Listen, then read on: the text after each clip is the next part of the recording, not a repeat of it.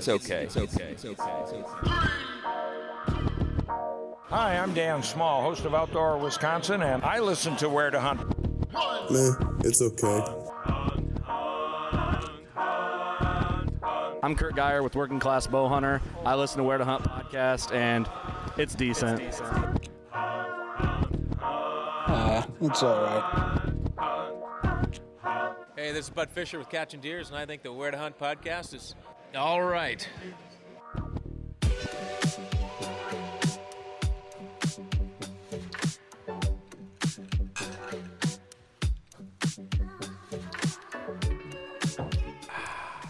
Hey everybody, welcome to the Where to Hunt podcast, the podcast that connects public land hunting enthusiasts, aka the okayest podcast in the Midwest, coming at you from the Okayest Hunter podcast studio. Be sure to head on over to okayesthunter.com and enter in code W2H podcast for 10% off. Greg, what up? How are you tonight? Did you race over here like a bat out of hell or what? Bad, right out of a rainstorm. Is it coming down pretty hard? It's on its way. It followed me here, so you had two pretty heavy cells of driving rain. So it was an interesting ride here. All right, so we're in for, hopefully the power doesn't go out or something. Yeah, it could happen. You never know. It's thunder and lightning pretty good. Murphy's Law likes to hang out in the studio all the time. Yes, it does. We've been through our fair share of technical storms before, so it is what it is.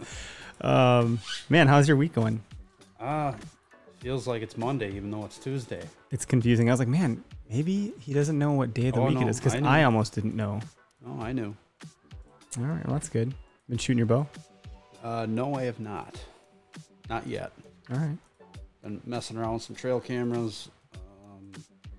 Did sit out on the edge of a field last night for a little bit. Got to see one little buck in velvet come out and look around and eat some soybeans, and then went right back in the corn again. It was pretty hot and no breeze, so I'm sure he got tired of getting eaten up by the deer flies and the mosquitoes. So, Poor bugger. Yeah. It is hot. My AC is officially on the fritz. It's like, 85 degrees in here, so we have a fan blowing. Sorry if that's messing up the audio. It should be all right. I wonder if you know anybody that knows how to work on the air conditioner. We got someone coming tomorrow under the warranty company. But let's get into these call outs. So, we talk about Backwoods Grind a lot.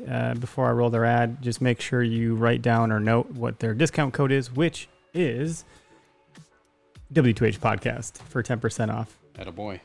Whether you're at work, in a tree stand, or simply waking up, it's important to be alert. And there's no better way to get there than with Backwoods Grind coffee. Ground fresh for every order, delivered straight to your door. Backwoods Grind coffee.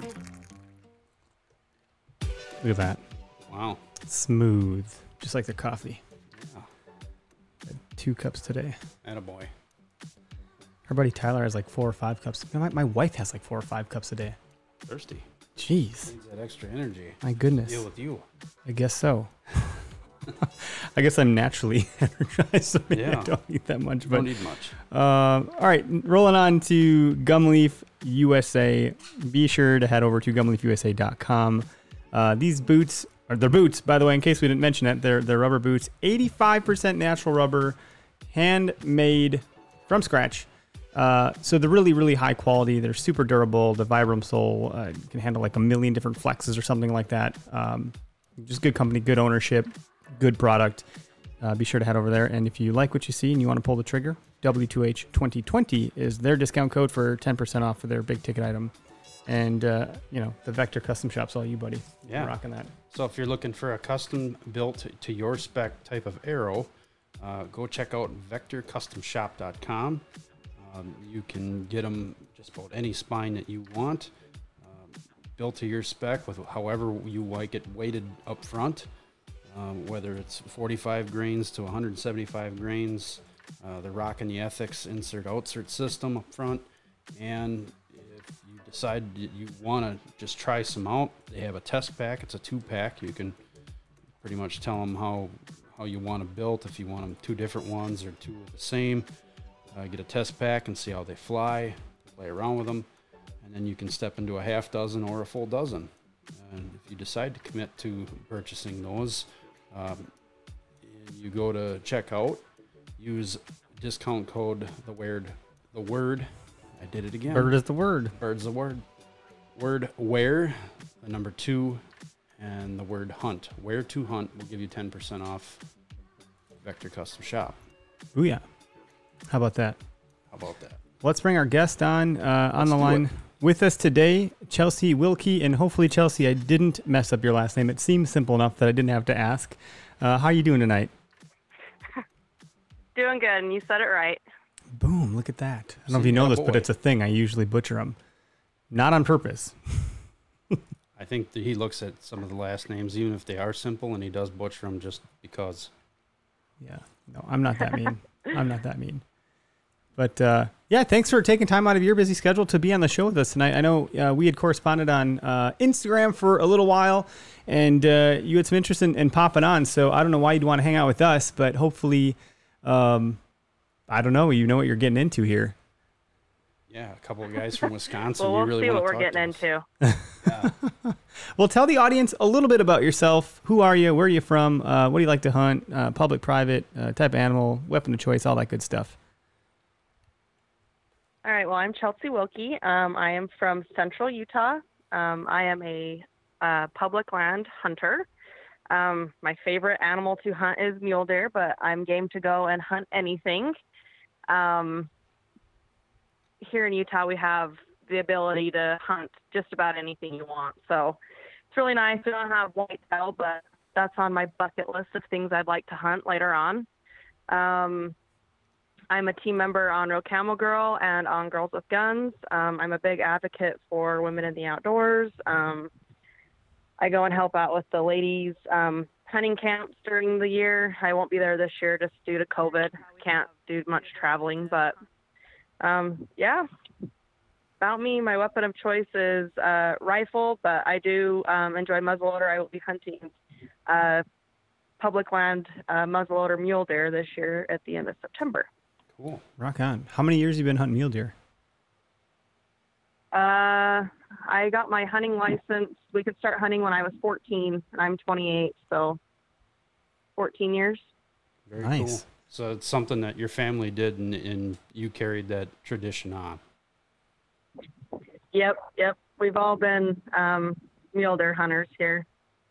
Family has been, and we've gone to deer camp every year with my grandpa, and just kind of continued it on. That's a cool tradition. Now I get to take my little girl. Good for you. That's great. I mean, that's a big animal. I mean, it dwarfs a whitetail in some sense. I mean, not completely, but they can get big bodies.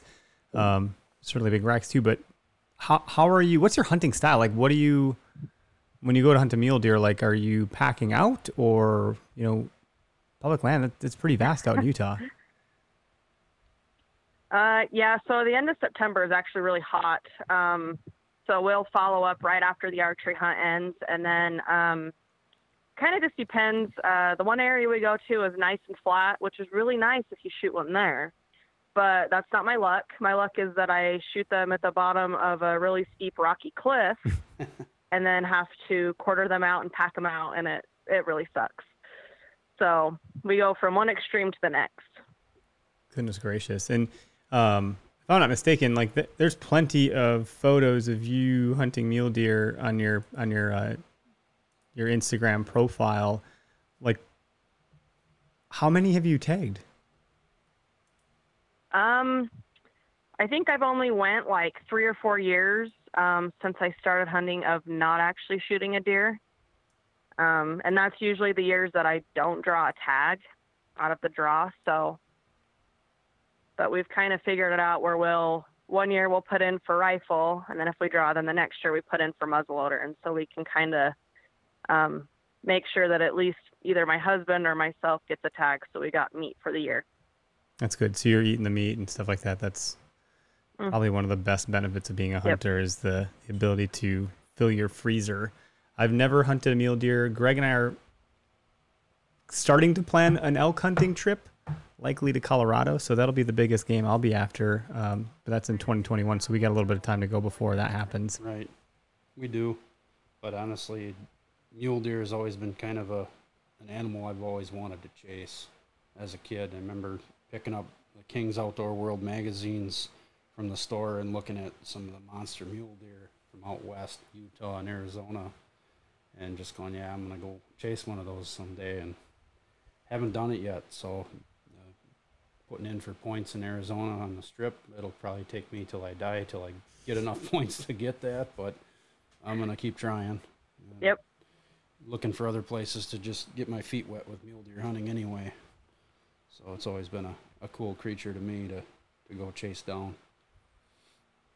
Well, I'm, based on the... They're... Oh, go ahead. Sorry about that. I'm really good at interrupting, I promise. I'll try not to do it more. You're good. I'm just saying that yes, they are. I just was agreeing. One thing I think that we were looking to talk about, so I think you're probably the third woman on the podcast, and we're on episode 139 or something like that. And that just goes to talk about the ratio here, in that this is traditionally, hunting has been a male populated kind of community. And, there's been a lot of gals that have been getting into hunting over the years.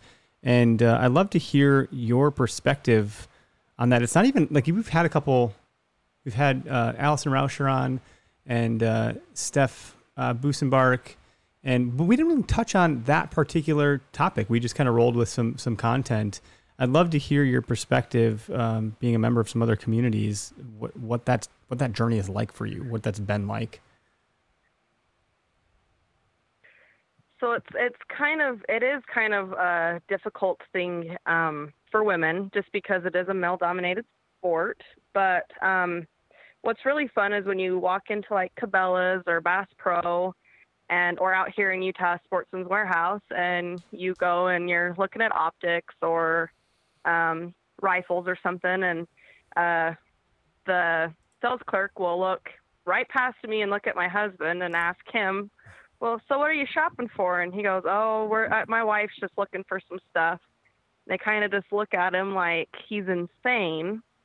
And then I'll start asking him some questions about about the bolt action between these two rifles, or if the packed powder works great in these muzzle loaders because it works better for the terrain we're in. And I'll just start asking a bunch of questions, and you can kind of just see their eyes kind of grow. Is this girl serious? She knows what she's talking about. And I think that's kind of the thing that people don't realize, is that just because we're women doesn't mean that we can't be knowledgeable in this sport as well. And it is growing, though. I'm part of Real Camel Girl. I'm one of the original team members. And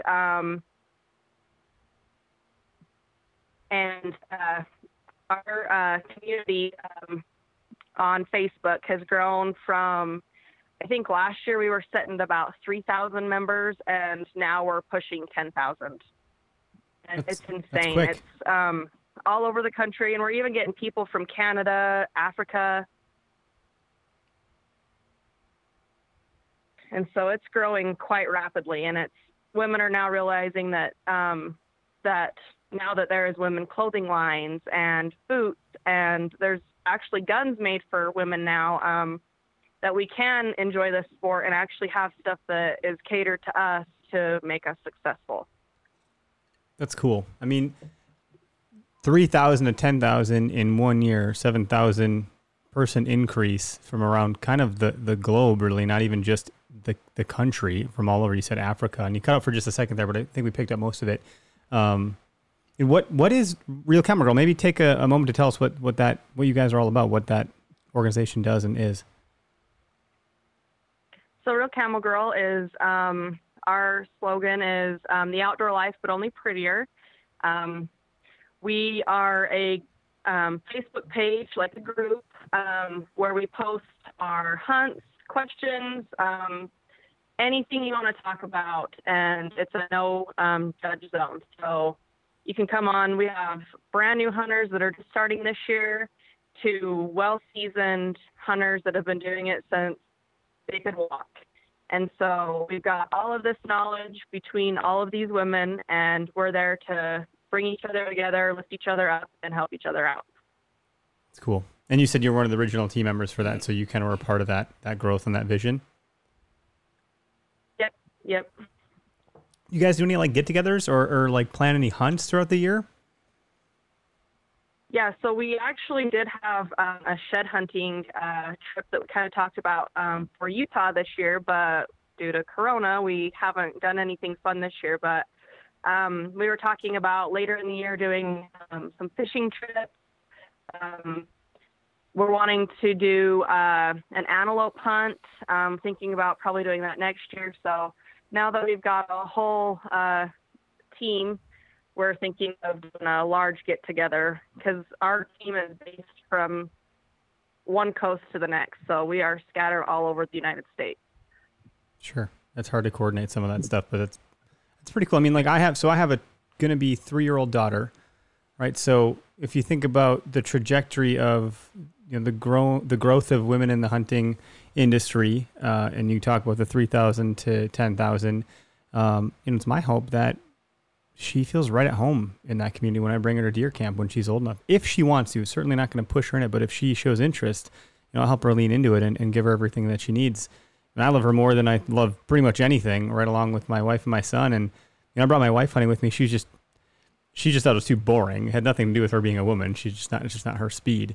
My daughter, it's just good to know that there's people like yourself that are kind of blazing the trail and leading the charge. And like I mentioned, I know some others that are doing some great things in the outdoor space too. And you have a whole nother segment of these, what I'll call social media huntresses where they're holding their bow upside down, but they're in a bikini. That's them trying to exploit themselves to, reach the male demographic. And unfortunately, that almost makes it harder for the girls that are taking it seriously to, be taken seriously. It's kind of ridiculous almost. So and they're just those people are just hunting for likes. That's all they're doing. That's a good way to say it, Greg. Hunting for likes. Yep. All right, we're going to take a quick break for the shot of the week.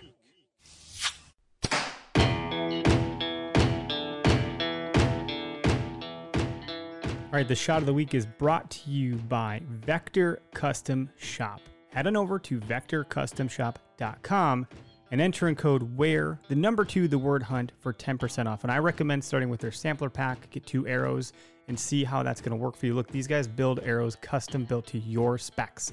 So depending on what type of bow you shoot specifically, your draw length and weight, and what type of animal and game you're hunting, whether you're hunting on the ground or in a saddle or a tree stand, whatever it is you're doing, they're going to collect all of that information, and then they're going to work with Ethics Archery insert-outsert system to build an arrow that's uniquely yours, and they're going to ship it right to your door.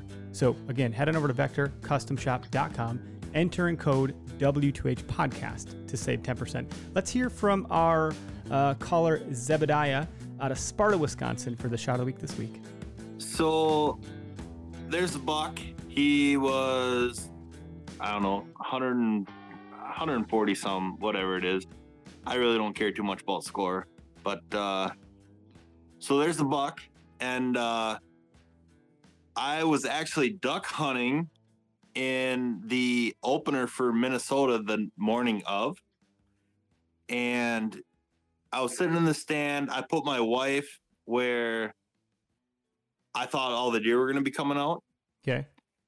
And my brother had been there the morning of, and he shot a doe, and I just want to take my wife up there, have her whack a doe, just have a good time, have her harvest some venison. Well, I was sitting there, and all of a sudden I look up, and I see the crab claw coming from this guy. I was like, holy shit. Yeah. So I step up, and when I hunt with my wife, I give her my rangefinder. So I didn't have the rangefinder, and I think what a lot of people are missing and not getting in touch with are being able to just look at a deer and say, all right, it's about that range. I need to let her have it. And this one was about the same way. I ended up pacing him at like about 45 to 50 yards, somewhere in there, but I didn't have a range. And I grew up with a bunch of crazy outdoorsmen that were, you don't need a rangefinder, the old school method. Oh, yeah. Yep.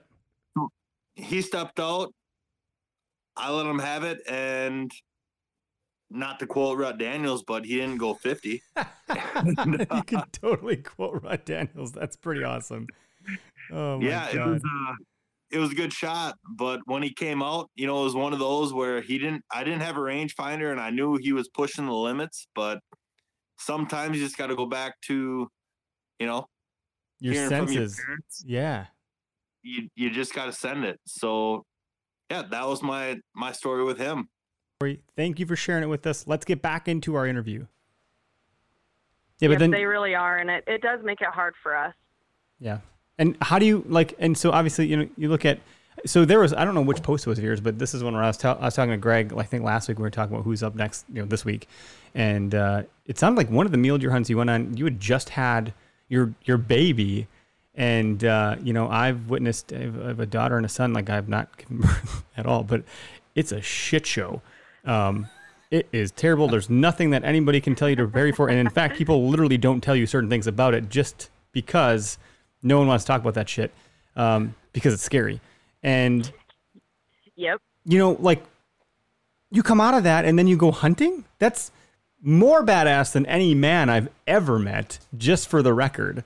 And so I don't know if that'll end up being your most memorable hunt. I'm not sure, but that's a testament to I know plenty of women that are far more badass than most dudes that are, rocking a big old gut and can't get their fat ass off the couch, right? And they just stumble into the woods and shoot whatever they see, which is okay, to each his own. But there's a lot of gals getting it done in a major way. Yeah, I ended up having my daughter the end of June, so June 27th, and then I drew a muzzleloader tag, and that was the third week of September. And I ended up getting a deer. I hunted every single day. I actually went to a flu shot clinic for my work. We give flu shots at the ambulance shed where I work.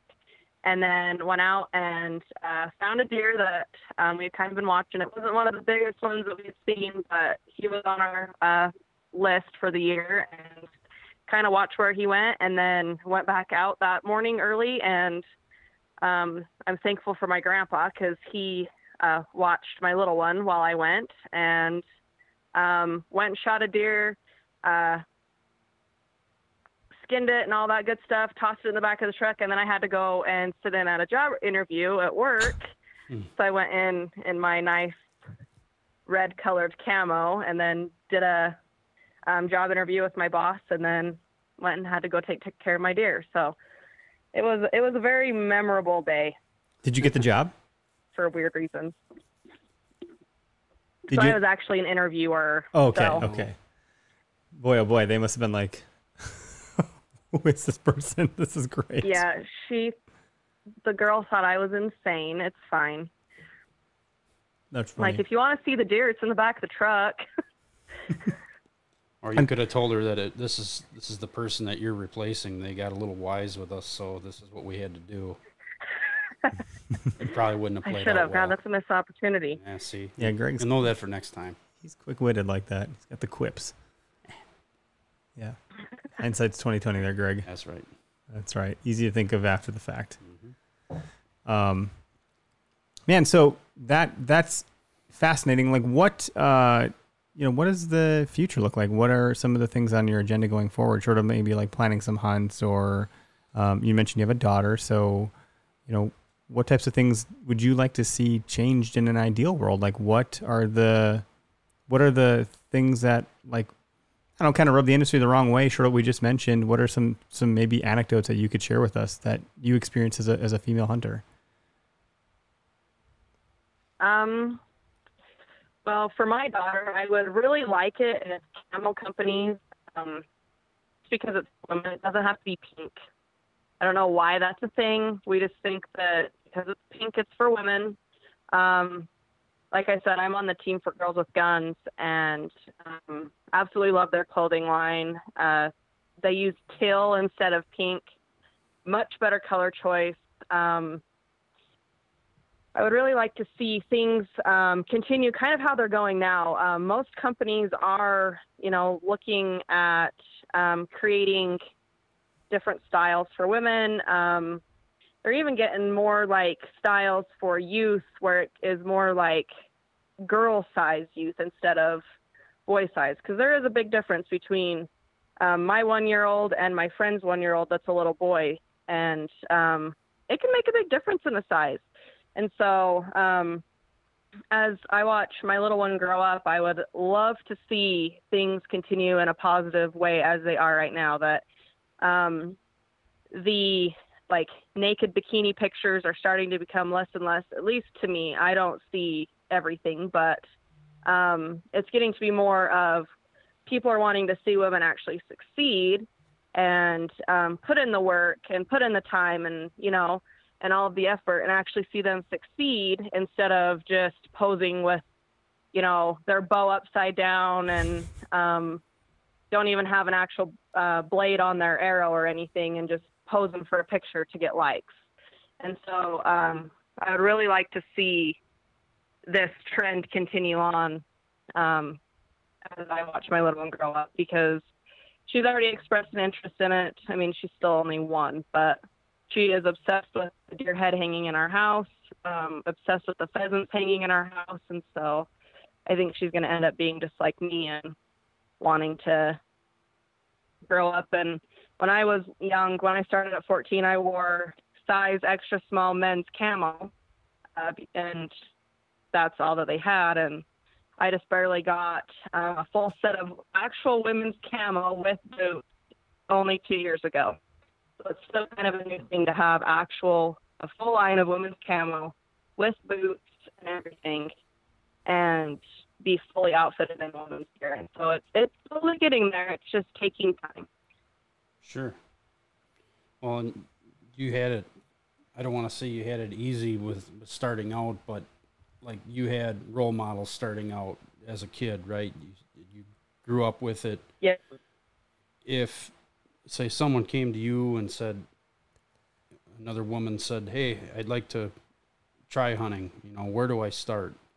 I mean, is that something you would be all about, taking somebody under your wing and doing, showing them how? And oh yeah, of course. And that's what Camo Girl is all about. There's actually a couple girls that I met at the ladies hunting camp in Utah, and they kind of wanted to get a feel of what hunting was all about. We have beginner, intermediate, and advanced classes, and they took a couple rifle classes with me, and they took a couple bow classes with some of my other friends, and they absolutely fell in love. And they drew out a deer tag, and they'll be hunting rifle mule deer this fall. So totally game for that, and it's awesome to see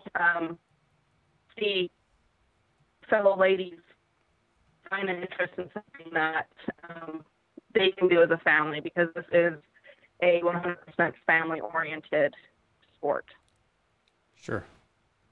Yeah, the tradition is like the thing that I probably love most, and some of the traditions and just like, you know, the routines that you take to prep your gear and get ready and, you know, whatever it is you're going through, as well as like the camaraderie and tradition that comes with returning to deer camp every year or what have you. Greg, that's a good point though. Like, you know, for anybody, man or woman, like if you don't have someone to mentor you through what it's like to get into, you just have no idea where to start. And if you're a woman, that sense of how to start is significantly more difficult. That curve is a lot steeper. And if you walk into a store thinking you are finally jacked and excited enough to make that commitment and they don't have anything that is for you, it's a pretty disheartening feeling. Absolutely. It's like going to another country and not knowing the language and not being able to read any of the signs. You just feel like you don't belong, you know, and you don't know where to go. You're like, how do I navigate this? And then you start running searches online and you're like, oh, there's really nothing here. But it sounds like, you know, that definitely has changed. It's interesting to hear the pink camo thing. I remember when that came out and there's a lot of controversy around it for some reason. You know, I think some of it's just to do with like the, you know, blaze orange is such a stark color that it does have to meet some sort of safety requirement. So if teal can meet that same objective, that's not naturally occurring outside, teal and pink and orange. I don't know what other colors fall, you know, on that spectrum. Not too many, and I don't think teal really passes as a safety color here either. It's pink or nope, orange. it does. Yeah, so the teal is actually just more for like their logo and stuff. But I know that some states have passed the fluorescent pink as a safety color. We did.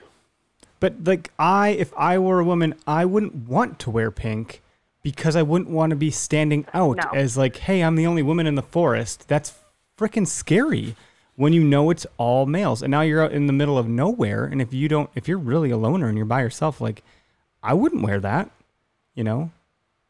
No. It's like an it's just invitation to say, flashing that, hey. yeah.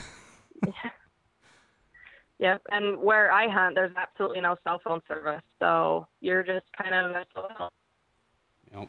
Yeah, I'd be rock. And if you're in pink, you're just kind of like a large billboard. Right. Yeah. I mean, insofar as like just wearing like camo or having like some, stuff, some outdoor wear that's not necessarily, something you would need to wear a field, but you can wear to sport and support the brands that are, doing things that, suit what you're looking for. I think from that perspective, that's cool. Like the teal and stuff like that is good. But yeah, certainly I'm not wearing pink outside. If I'm a girl, there's no way. No. I mean, maybe if my daughter wants it because she loves pink, but she's with me, that's a little bit different. But I wouldn't let her wear pink out by herself. I think I would draw that line. Like, no, don't do it. No. Crazy. The sizes and all that stuff. And you said there's even guns that are made for women. Like what? Tell me more about that. Like what? Like is that a color thing or is that the ergonomics? So it's more of like the stock. Ergonomics. Mm-hmm. It's the Weatherby Camilla rifle made for women, and the stock is a little bit shorter and a little bit lighter, and it's a little bit skinnier to fit women's hands. And so you can pick up just a regular Weatherby rifle and the women's rifle, and the weight difference and the size difference it's so much nicer for us women because I'm just used to you get what you get, you don't throw a fit. But it's actually nice to be able to be like, okay, I have options, and the women's option is a great fit.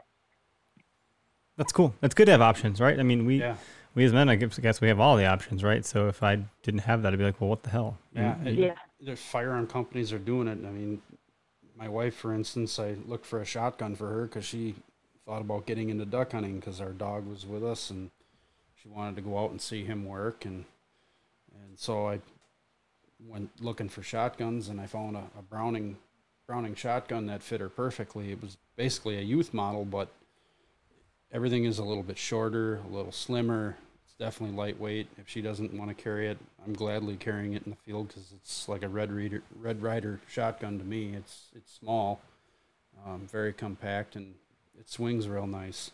But to your point, everything is shortened up. The ergonomics are much better for a smaller frame shooter.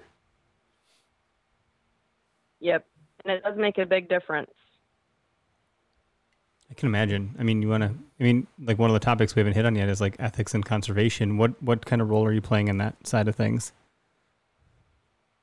So I am part of the Mulder Foundation here in Utah. I haven't been on any projects this year just due to COVID. Just trying to stay away. I'm already exposed to it at work, so trying to stay away as much as possible for my little one. But just north of us a few miles, they just put in a bunch of guzzlers for the mule deer and the elk. And with that, we've actually seen the deer herd grow astronomically in the last 5 years.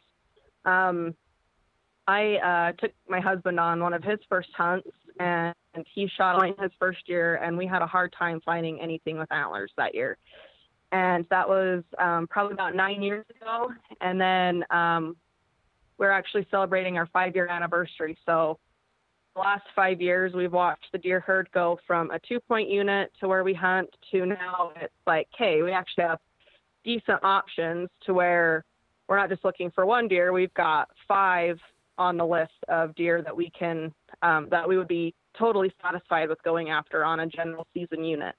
And so we've watched the genetics come back. We've watched the deer herds actually grow quite well. And a lot of the moms are spitting out twins. And it's all just from a few little dinky guzzlers and planting the right seed in the right areas. And so we've given them more food and more water. And the deer herd here has grown so much. And just conservation out of that has tremendously helped just in our small little area. But I know that on the Provo River, which is about 30 minutes north of me, the June sucker is an endangered species here. And they're actually starting a new project on that to create like a little safe haven on the Provo River for them, especially one of the large breeding grounds, and they've already seen numbers double on that.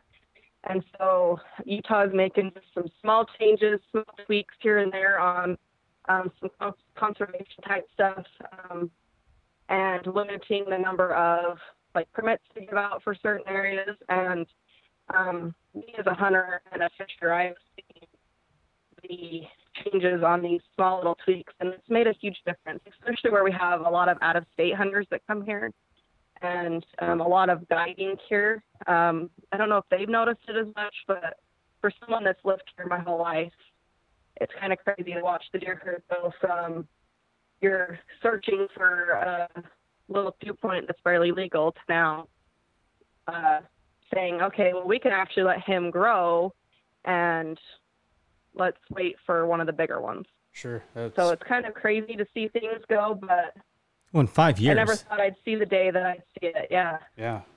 I guess that was kind of a question I was going to lead up to is if you're seeing more people let them go so they can grow kind of thing. They're letting them pass, or is there APRs where they're regulating? You can't shoot the 2-point. You got to go to a 4-point or a 3-point or whatever. Or is that part of why maybe you're seeing an increase in deer quality and numbers?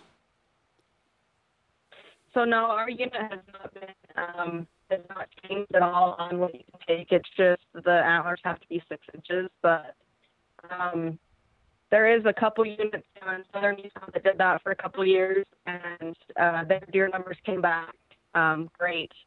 But just with our area, Utah is just a desert, and so the water's kind of hitting this big thing.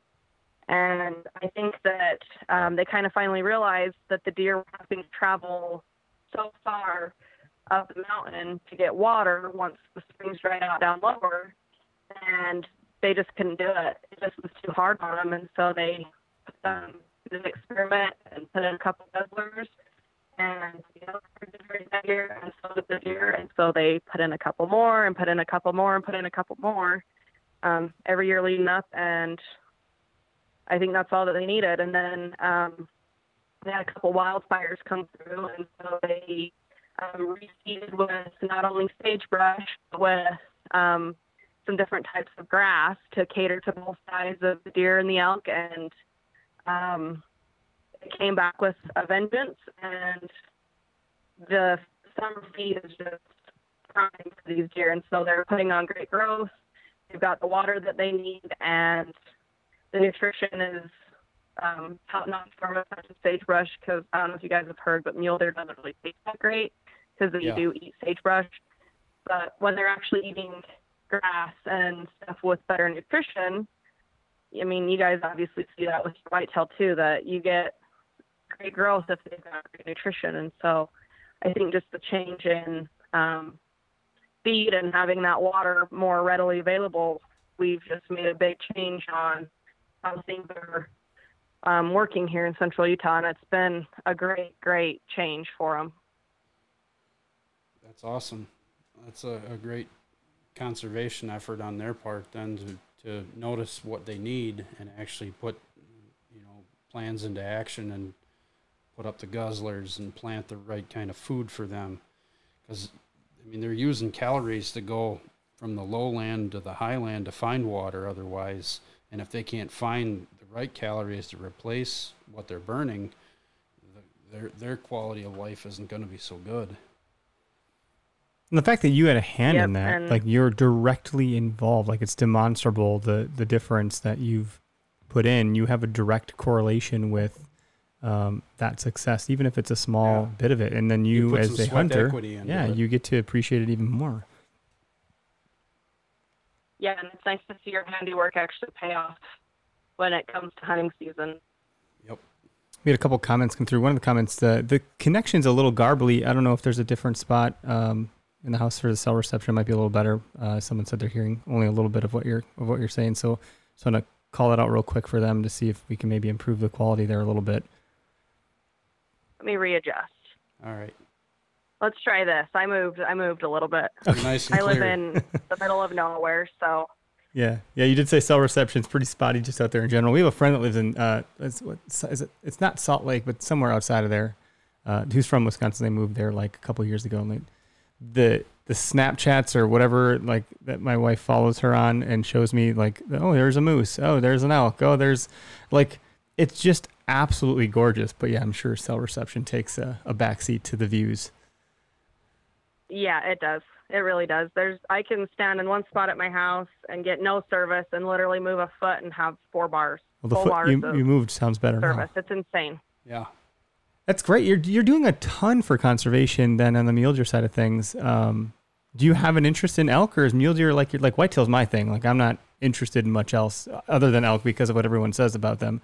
So I'm really excited to give that a shot. Are you gonna expand your horizons? I know you said whitetail's like definitely on your hit list. Yep. So the unit that we hunt for general season mule deer is actually a limited entry elk unit, and I've got 14 years worth of putting in for that, and I'm just waiting for the day that I draw an elk tag up there. Sure. So that's pretty cool. And you're pretty much already set for it from a gear standpoint. You have everything you need to go hunt them, right? Yep. So pretty much nothing different other than size. And That's the cool. meat tastes better. Yeah. So how do you prepare your mule deer? Like you said they might not taste as great based on their diet. And it sounds like some of that habitat's improved based on the efforts you've been talking about, but how are you preparing that meat? So the meat, actually you soak it in buttermilk for about an hour before you cook it. So soak it in buttermilk. That kind of gets rid of that gamey, sagebrushy, not so pleasant taste. And then you rinse it, and then you can cook it however you want to cook it, whether it be hamburger, anything like that. Always soak it in buttermilk first, and then I don't know why buttermilk does it, but that's just what we've always used. And then you can cook it however, and it tastes amazing after you get that sagebrushy, garbagey taste out of it. Yeah, I've heard that too, but I haven't heard buttermilk. I've heard just milk. Buttermilk. Buttermilk coats it better. It's thicker. Where do you get butter? Is it like butter and milk or buttermilk? No, it's buttermilk. You go to the store. God, I don't know anything. My God. This is I'm learning. This is why I do this show. I learn. You know what I've learned from podcasting? It's crazy. Now I've just learned that there's buttermilk. I would have just assumed you were saying butter and milk combined. I was thinking like, oh, do you melt it together? Buttermilk, it's higher fat content. So, and even still, they could probably add a little fat content if you didn't rinse too much of it off the meat. What else do you use buttermilk for, Greg? You could put it in your coffee if you really wanted to. Okay. You know what's funny about that is I do put butter in my coffee. See, there you go. You could save a few things and go with buttermilk. Interesting. Or half. Do you like ranch? Yeah, you like ranch. You make ranch with buttermilk. Really? Oh yeah, buttermilk ranch. No shit. That's like what it's called. I've always wondered. I'm like, the I don't bulb get it. has turned on, folks. We've turned Look a corner. Oh, this is good. That's okay. That's cool. That's a lot of meat, right? Like, I think it's interesting that people mistake mule deer and whitetail. That's a thing. Like in some of these states where there's both breeds of animal, you hear stories of people like shooting a whitetail instead of a mule deer and vice versa. We have idiots in the North Woods that shoot elk thinking they're deer. Yeah. I remember that story from last year. They're real bright. Yeah, the brown is down thing. You gotta still. An elk I don't either. There's size difference is quite a size difference. Like triple the size. Yeah, more than that. Someone shared a trail cam photo with me the other day of like a whitetail walking past, and then moments later, an elk, and it's like, holy shit! That's a big difference. Quite a bit more venison on the hoof. No doubt. Wow. And you're in. It sounds like you're in healthcare. Is that a good assumption? Yes. How much of that stuff comes to the field with you? I work on an ambulance. Okay, on an ambulance. Gosh, so it's like you're a medic. Yep. Cool. I rode an ambulance New Year's of this year. My going to be 1-year-old son had an allergic reaction to dairy the first time we tried to give him formula, and it got bad quick. So an ambulance scooted themselves over here real fast and gave him some epi, and obviously it was okay. So the folks that do that kind of stuff, I couldn't imagine taking a newborn into my hands and making sure he's okay. Yeah, it's. I never thought I'd be able to do it, but it's just kind of it's your job, so you just do it, and you don't even think twice about it. I don't really know how to explain it other than it's just your job, and you just do your job, and I absolutely love it. That's cool. That's cool. I think it'd be, if I were like for your husband, it's got to be nice to have someone who knows what they're doing. Like if he takes a stumble or something like that, like there's a good chance you can fix him up pretty good, or at least have a good concept of what the hell's going on. But if something happens to you, like who's going to help you? It's fine. I'm the mom that just says, "Oh, you'll be fine," and then if it's still hurting a couple days later, then we'll go get it checked. So, I'm like, usually it goes away. If not, then we'll go get it looked at. Sure. And so, I don't know. That's just me. But how many? This is a totally different topic. But like, how many calls do you see in like a typical evening or morning? So I work 48-hour shifts. So in a 48-hour shift, we usually average right now the kind of things that are opening back up in Utah, we're averaging like 8 calls a day for our small rural area, which is a lot because last year we only averaged 2 a day. So we're up a lot of calls this year, and they've been like pretty like random calls, honestly, not our typical elderly falls or your car wrecks. It's been kind of odd this year, but keeps us on our toes. Sure. Many COVID victims at all, or COVID patients? I haven't yet. So, lucky for you. Where we're at, I think we've only had like 4 or 5 cases, and we're literally in the middle of nowhere. So. And 48 on, that gives you some time off, I suspect, for hunting. So I think from that perspective, it's probably a pretty good profession, huh? Yep. So I work 48 hours. So I work for 2 days, and then I'm off for 4 days. So I have a pretty good hunting schedule. Oh, that's great. I mean, those 2 days got to be really long and difficult, but so how much of that does that first whole day like sleeping? So it's really only 3 days? Not really. It just depends. Usually I get off at 6, and then my little one doesn't get up until like 8:39, so I can come home, grab a couple extra hours of sleep, and then be fine for the day. If I'm getting off work at 6 and then I'm going hunting, I just literally leave work and I'll just go. But it kind of just depends. We kind of go in spurts where we have a lot of day calls, and then we'll kind of flip-flop and just have a whole bunch of night calls. And right now we're in day calls, so it's really nice. I get to sleep, but that's a blessing. Yeah, with the little one around, as well as anybody, that sleep is kind of this mythical creature. You don't really get it very often.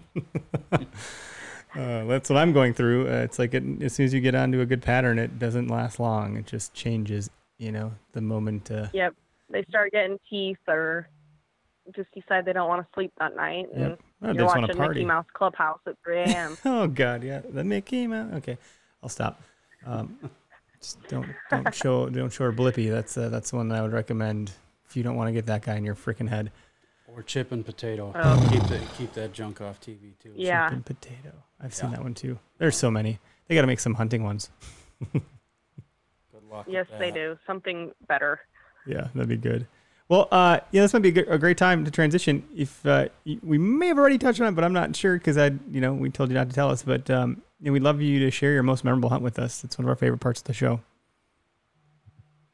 Well, my hunt last year that we talked about was pretty memorable, but not last year, but the year before, my grandpa actually shot a deer that we were after for 3 years. We set up some game cameras in a new area and got this really wide 3x4 on our camera, and we named him Dream Buck. A lot of people were after him.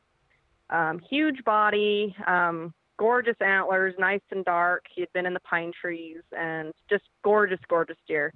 No one ended up getting him that first year that we had laid eyes on him. The next year, he kind of changed up his antlers a little bit and ended up being a 4x5 with a small extra off of the one side. Added on more body fat, bulked up a little bit, and we only seen him one time that year. And that was in Velvet, and it was the end of August, and we never had him on a camera ever again that year. We did see him about 1,000 yards away through a spotting scope in November during the rut, and then never seen him again after that. The hunts were over by then too, so it was just a good view of him, knowing that he was still alive. And then on our third year, he frequented the camera that we had almost daily for the whole month of September. And then my grandpa was the only one that had a rifle tag that year. And once it came October, he disappeared off the cameras. So we just kind of were living on a prayer, and didn't see anything opening morning, just tons and tons of people. And then on the second morning, we went out for a ride and seen 2 spikes in a small little gully that we had a camera set in. And that's all we had seen all morning long. Tons of people again. And my husband was like, well, let's go check that gully one more time, and then we can go back and have breakfast. And so we drove the 4-wheelers back down, and we're sitting there, and I'm sitting behind my husband on our 4-wheeler, and my grandpa's on his own. And they're like, oh, it's just the same 2 spikes. And I'm like, I don't know what you guys are looking at, but you should probably get your gun. My grandpa looks at me, and he gets like kind of puffy chest, like, well, I'm not shooting a spike. And so I'm like, look in between the spikes in the oak brush. And so he looks, and I just see like his eyes grow, the excitement builds. And at the time we didn't know that it was dream buck, but made an excellent shot, only ran 100 yards and dropped. So my husband and my grandpa drove the 4-wheelers around to the other side of the gully where there was another dirt road. And I made the trek through the gully and just sat there jumping up and down waiting for him, because I knew exactly what deer it was once I walked up to it. And my grandpa ended a 3-year quest on dream buck that year, and so we got him mounted up for him for Christmas, and that's our most memorable, because we chased that deer for 3 years. And my grandpa always said that back in the day they used to do a contest. If you shot the biggest deer, then you would win a Jeep. So he always said that it has to be big enough to win a Jeep. And so he ended up getting a deer big enough to win a Jeep. They don't do the contest anymore, but it's a Jeep winner, and it's hanging on the wall now. So someone's got to buy that man a pretty Jeep. Fun. Whoever's listening, who's got cash in deep pockets, we got to get him a Jeep. Yeah, if I had extra cash, I'd get him a Jeep. But that's super cool. That's a great story, and it's great that it wasn't your buck; it was your grandfather's, and it's still super special to you, obviously. Yep. So that's a cool story for that reason, especially like in the fact that you chased him for 3 years. That's my favorite deer. And you knew walking up to it that was a deer. That's crazy. You must have spent a lot of time looking at photos of that deer. So we did. We had lots and lots of photos of him. We probably had him. We had him on camera through the month of September in the morning and at night. And he would use that little gully to go get water. And so he had a hook cheater off of his right side. And then his back tine was shorter than all of the others. And so he kind of was funky on that side. So very distinguishable. He had these, we knew it was him every single year because of his brow tines, and they just stuck straight up, and they were about 1.5 inches long, and he had that trait all 3 years. Wow. So we knew it was him, but for that year when I walked up and seen that hook cheater with the shorter tine, and just flat out knew it was him. That's awesome. And the fact that you spotted him and like called, hey guys, like, you looking at the same thing I'm looking at? You got to see the excitement build. That's pretty cool. Yeah. You must have been freaking jacked. I was. That's great. Like, get your gun, get your gun, get your gun. That's cool. That's super cool. Well, how do people engage with you if anybody wants to learn, kind of how to get into things as another female hunter, or the organization you're part of? Like, can you point people in the right direction and share, some of the page names or websites or what have you? Yeah, so you can find me underneath Chelsie Wilkey on Instagram, Facebook, and Twitter. And then if you're looking for Real Camel Girl, it's just Real Camel Girl, but the reel is like a fishing reel, so REEL Camel Girl. And you can find us on Instagram and Facebook. Cool. Rock on. Do you guys have a website yet or no? Yep, we do have a website, and it's just realcamelgirl.com. Got it. Cool. I suppose that most people Keeping it super simple all the way around. That's good. That's good that you found the name that you can get everywhere. That's awesome. Well, thanks again for your time. It sounds like you got lots going on, and COVID's kind of screwed up a few of those things that it has for most, unfortunately. We're all trying to navigate it as best we can, and this is one thing that we find a lot of joy in doing is talking to people from around the country about deer hunting. So thanks again for your time on the show tonight. Yeah, thank you. Yeah, thanks for having me. Cool. Well, we'll end the live feed, and for those that know, we produce the same night, so this thing will be live in podcast land, the next few hours. So, everybody, have a good night. See you. All right, this segment of the show is brought to you by eHunter, which stands for Electric Hunt Resource. So it's eHunt and the letter R. It is your go-to site for anything and everything hunting related. They are the last one-stop shop resource you will ever need. And typically, Taryn or Casey will read some of their headlines. Those guys are super busy over there. In fact, they're actually also looking for writers and potentially some front-end web developers. So if you know anybody, if you're someone that is an outdoor writer or looking to build a portfolio there or a resume, reach out to those guys. They are on the prowl and looking for some talent there. So they normally would call out some of the headlines. I'll call out a few, but they know much more than I do and a much deeper level because they're the ones producing the content. But one of the headlines is Colorado hunting may be impacted by COVID-19. Shocker. It says that Colorado hunting may be impacted by COVID-19 this year. Travel has been discouraged nationwide due to the pandemic, leaving many states to predict how the current COVID-19 pandemic may affect the upcoming season. But the Colorado Parks and Wildlife, CPW, had initially predicted a drop-off in hunting applications. The state also predicted drops in license sales, specifically from out-of-state hunters. So currently, Colorado is experiencing a static number of non-resident hunters, while on the other hand, resident hunting for deer and elk have increased. Randy Hampton from the Colorado Parks and Wildlife commented this result was expected under the current pandemic. He also states that hunting interest within Colorado has increased during the pandemic and notes that interest in other outdoor activities has also increased. So that's interesting, fascinating, and especially as Greg and I look to plan a hunt for Colorado, likely in 2021 for elk. We'll see how everything kind of shapes up once we get through this chaotic year that is 2020. Some other just headlines that I'll read. 6 men plead guilty in Idaho to a poaching case. That was published on July 7th. There's also some articles about Africa's wildlife conservation dilemma. A California woman was gored by a Yellowstone bison. That would be terrifying. And in Idaho, they're talking about whitetail migration data. So if you want to learn more about how whitetail are migrating and traversing the public lands, that might be a good one to look at. And Nebraska in 2021 mountain lion quota has been reduced.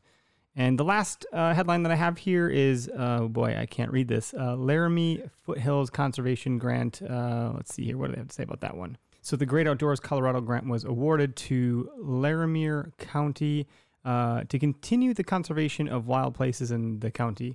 For instance, Great Outdoors Colorado has rewarded Laramie County $57.4 million for conservation projects. And consequently, Laramie County has protected more than 64,000 acres of land. So that's pretty cool. Those are some of the headlines from those guys. Head on over to ehunter.com. That's ehunt and the letter R.com to read more, learn more, and determine and find some of the resources you can leverage.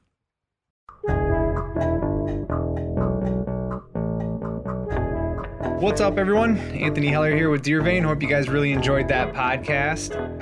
This week's tip of the week is related to poison ivy. As we get out and we scout in the summer and even late summer, early fall, poison ivy is abundant. It's all over the place. A lot of people get it, and it sucks to get, especially when you get it really bad. My biggest piece of advice there is poison ivy doesn't really set into your skin. For a lot of people, doesn't set into your skin for like 4 to 8 hours. So if you're out in the woods, you're cruising around and you think you may have got it, or you just want to be safe, which is what I do. I get poison ivy really bad. Every time I get out of the woods, the first thing I do is get to a shower. So I'm always in a shower within an hour, 2 hours of being out of the woods as soon as I can. And you just want to you can use Dawn dish soap. Generally, your regular shampoo will do it, but Dawn dish soap seems to be the best. Scrub down your arms, your face, your legs, anything you think might have got exposed. And that way, you do that preventative maintenance that just really helps and ensures that you don't get poison ivy, because it sucks when you get it bad. So that's my tip of the week. Hope you guys find it helpful.